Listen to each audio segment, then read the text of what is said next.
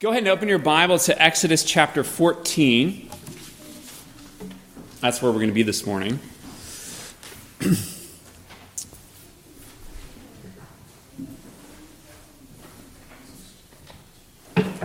And Exodus chapter 14 has for its purpose statement in verse 4, God getting glory. God says this at the end of it, I will get glory over Pharaoh and all his host, and the Egyptians shall know that I am the Lord. Now, glory is what we were created for as human beings. It's what we're recreated for in Jesus Christ. It's the warp and the woof of the whole Bible. God's glory stitches together every part of the Old and New Testament, but it can be kind of elusive. What is glory? And how exactly does God get it? What is glory and how does God get it? Those are the two questions that this passage is going to answer for us this morning.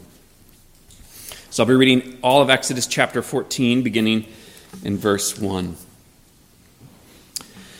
Then the Lord said to Moses, tell the people of Israel to turn back and encamp in front of Pi-hahiroth, between Migdol and the sea.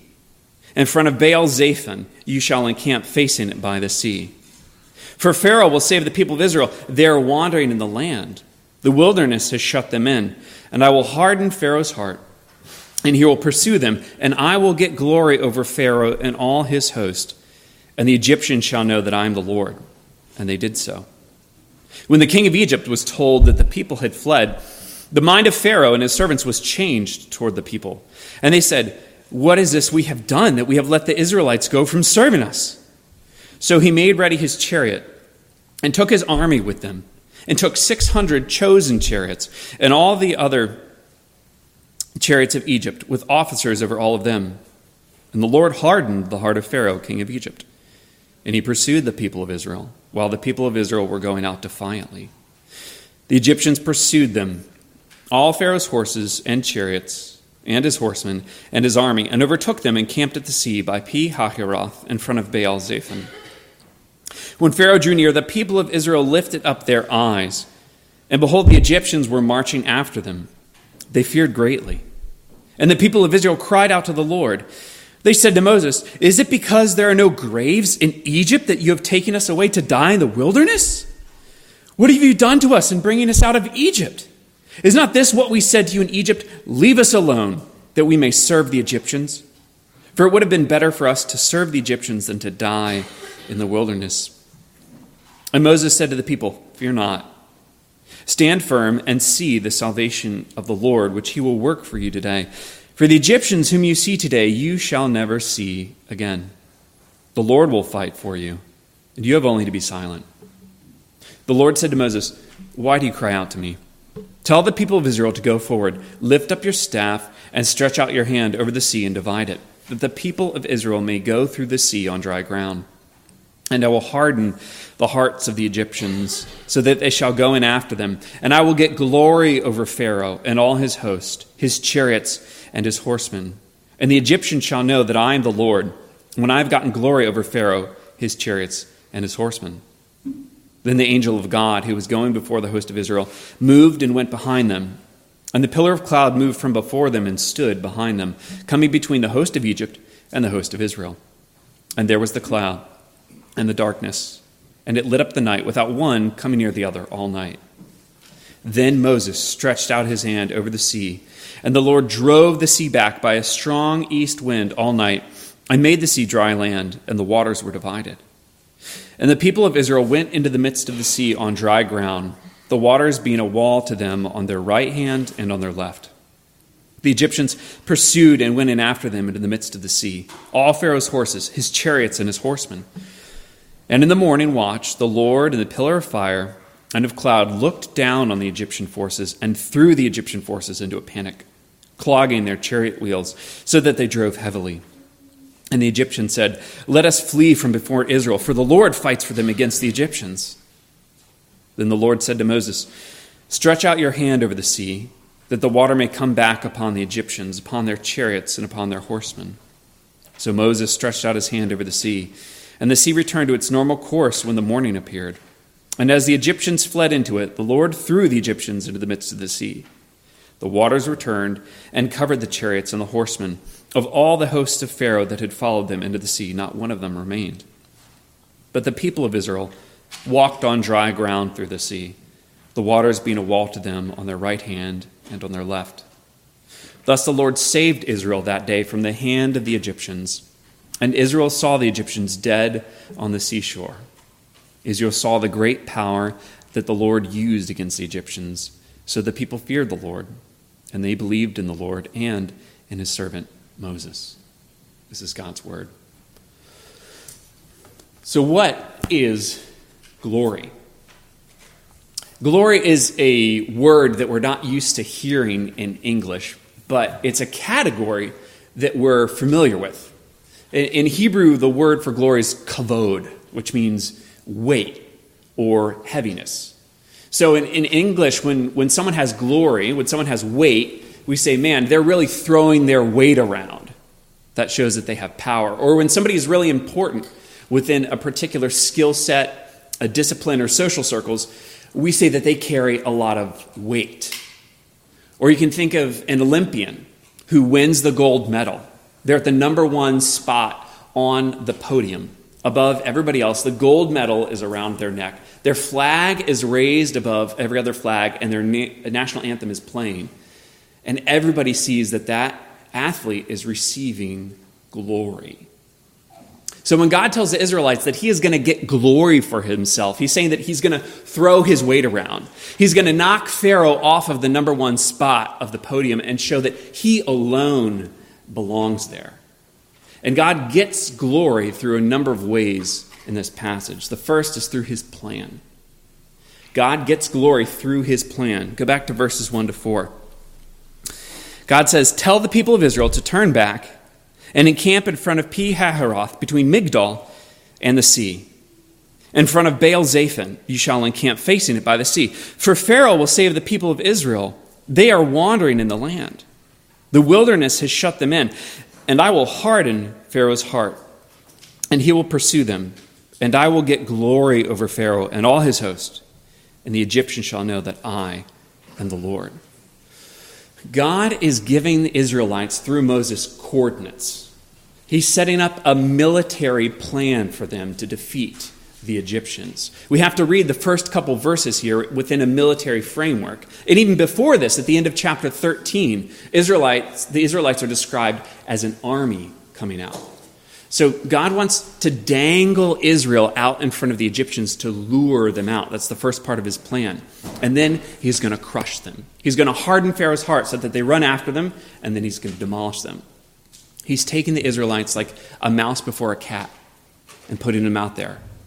And then Pharaoh will realize, like General Akbar, it's a trap! It's too late. Can't go back. That is God's plan. God is using the weakness. God is using the frailty. God is using the unpreparedness of this motley bunch of renegade slaves, the most unprepared and ill-equipped people, to take on the leading military power of the world during that period of time. God is using the weakness of the Israelites to shame the strength of the Egyptians. He's using their unpreparedness and their clumsy organization to bring to naught the sophisticated war machine of Egypt. That's a part of his plan. God uses the weak to shame the strong, our inability and our unpreparedness to accomplish his great purposes.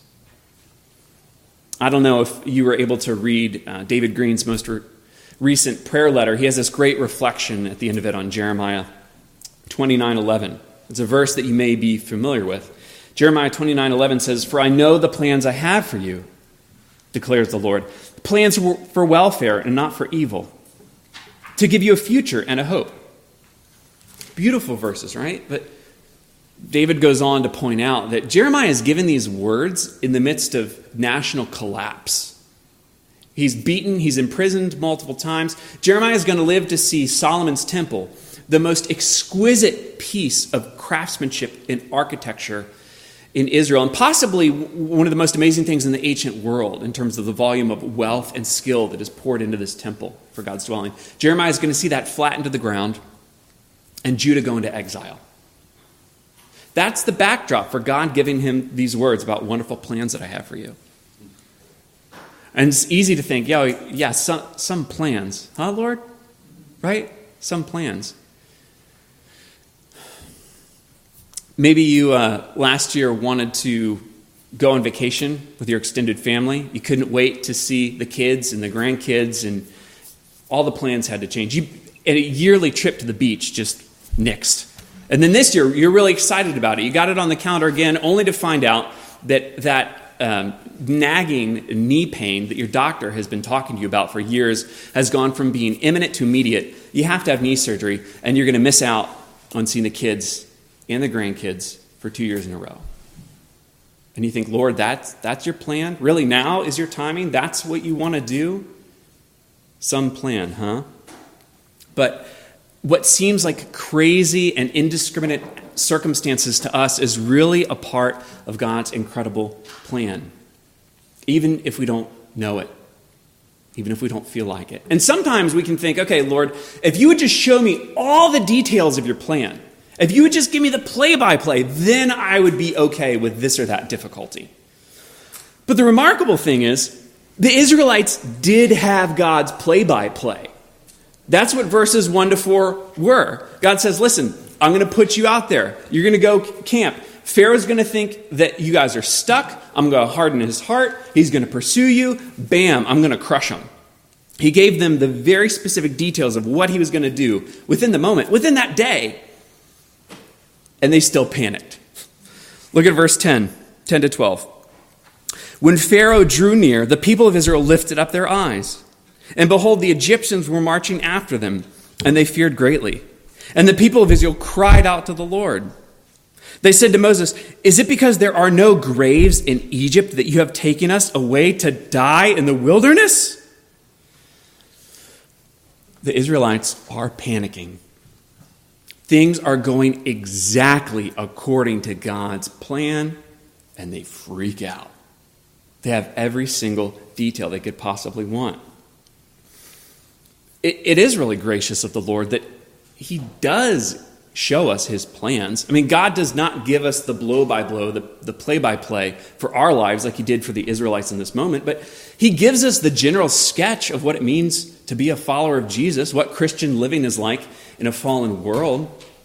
You see this over and over again in the Gospels. In fact, in Mark chapter 10, Jesus is making his way towards Jerusalem, and he pulls aside the disciples for the third time. And he says, guys, listen, here's what's going to happen.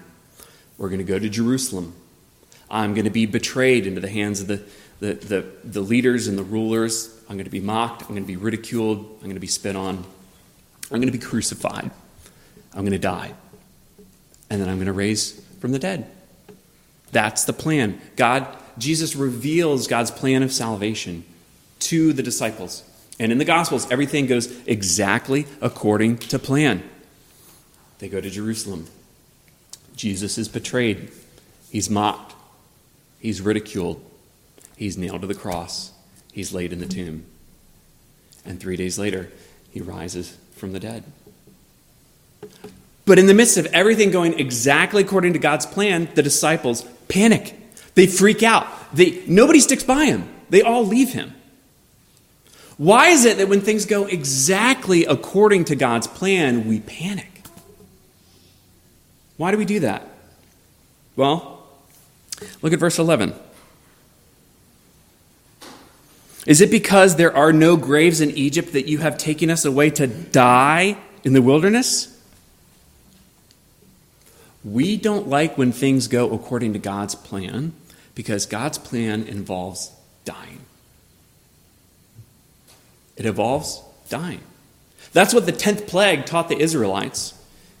In order for the Israelites to let go, be freed from the bondage and slavery in Egypt, somebody had to die. God took the firstborn of the Egyptians, but that didn't let Israel off the hook. Somebody still had to die in Israel's place, and so Israel had the Passover lamb. In order for God's plan of salvation to be accomplished, somebody has to die, and we have to die. Whether that's the figurative little tiny deaths of taking up our own cross day in and day out, like losing the acclaim of your coworkers because you stand with integrity in a particular situation when everybody else in the company is trying to eschew the rules and say this is a gray area, but you say, no, this is right and this is wrong, and I'm not going to do what's wrong, I'm going to do what's right. Dying to the acclaim of your peers, dying to our pride as we have to ask our kids, our husband or wife for forgiveness, for the petty little ways that we snip at them and treat them. Dying to the indwelling sin that continues to knock at our door after years of fighting it, decades. Whether it's these figurative deaths that Jesus calls us to, or the very real possibility of death that many Christians around the world face, we panic when things go according to God's plan because God's plan involves death, which is humiliating, it's disgusting, it's protracted, it's painful, but there's life on the other side. And it takes a certain amount of faith and hope to see that we so often lack. God gets glory through his plan in spite of our panic by defeating our enemies. Our panic doesn't stop God from completing his plan nor gaining glory. And we see that in verses 13 and 14 and 30. Look at verse 13. And Moses said to the people, "Fear not. Stand firm and see the salvation of the Lord, which he will work for you today. For the Egyptians whom you see today, you shall never see again. The Lord will fight for you, and you have only to be silent." Thus the Lord saved Israel that day from the hand of the Egyptians, and Israel saw the Egyptians dead on the seashore. This is what Moses says in response to the Israelites' panic. It's kind of a play on words. He says, don't look at the Egyptians, because when you look at them again, you won't be able to see them. They'll be dead. Moses wanted the Israelites to take their view off of their circumstances, which they could see and were chaotic and uncontrollable, to the unseen God who was in complete control of those circumstances. He wanted to change their attitudes to that of fear and trepidation focused on their surroundings and their enemies, to that of reverence and awe focused on the one who was going to save them from those enemies. Because God gets glory through his plan, in spite of our panic, by defeating our enemies. And in this singular event, the crossing of the Red Sea, the splitting of it, God's people are delivered and destruction is wrought in this one singular event. And the only thing that separates the Israelites from the Egyptians is that they are tied to God's promises and his mediator. Look at verse 15. This is a really strange quirk in this passage. Verse 15 says, "The Lord said to Moses, 'Why do you cry to me? Tell the people of Israel to go forward.'" But Moses didn't cry out to the Lord. Look at verse 10. At the end of verse 10, "And the people of Israel cried out to the Lord." What the scripture is saying here is that God's mediator and God's people are so intimately united that when we appropriate the promises of Jesus by faith, we are so connected to Jesus Christ that when we cry out, he cries out. God responds to Moses as if he were talking, even though it was the people. And later in Exodus 32, when Moses pleads for forgiveness that he would be blotted out, it's as if the people prayed for forgiveness and are saved. We are so united to God's mediator by faith that when we cry out, he cries out. And when he prays, we pray. It's that connection that makes all the difference between deliverance and destruction. And this isn't a salvific event. This is a strengthening of faith. You see in verse 31, it says, "Israel saw the great power that the Lord used against the Egyptians, so the people feared the Lord. And they believed in the Lord and in his servant Moses." But this wasn't initial belief. That was a strengthening of existing belief that was weak and that was limping and that was faltering. Because if Israel had not believed in God's promise previously at the 10th plague, they would have been wiped out then and there. You see, what makes the 10th plague unique and all the other plagues? You have the first, the second, the third, the fourth, the sixth, and so many more plagues. What makes plagues 1 through 9 and plague 10 different is that in plagues 1 through 9, God made a distinction between the Israelites, between his people, and the Egyptians after the fact. Locusts came, hail came, boils came. It struck the Egyptians. It didn't strike the Israelites. They didn't have to do anything. But on the 10th plague, the people had to act ahead of time. God told the Israelites what he was going to do before judgment came. He said, listen, I'm going to visit you. I'm going to bring judgment. But here's the way that you can be saved. You take the blood of the Passover lamb and you smear it on the doorpost. The difference had to be claimed ahead of time, before judgment came, not after. And so Israel had already demonstrated faith, demonstrated belief in God's promises, and yet they needed it strengthened because we, like them, have such weak and faltering and limping faith.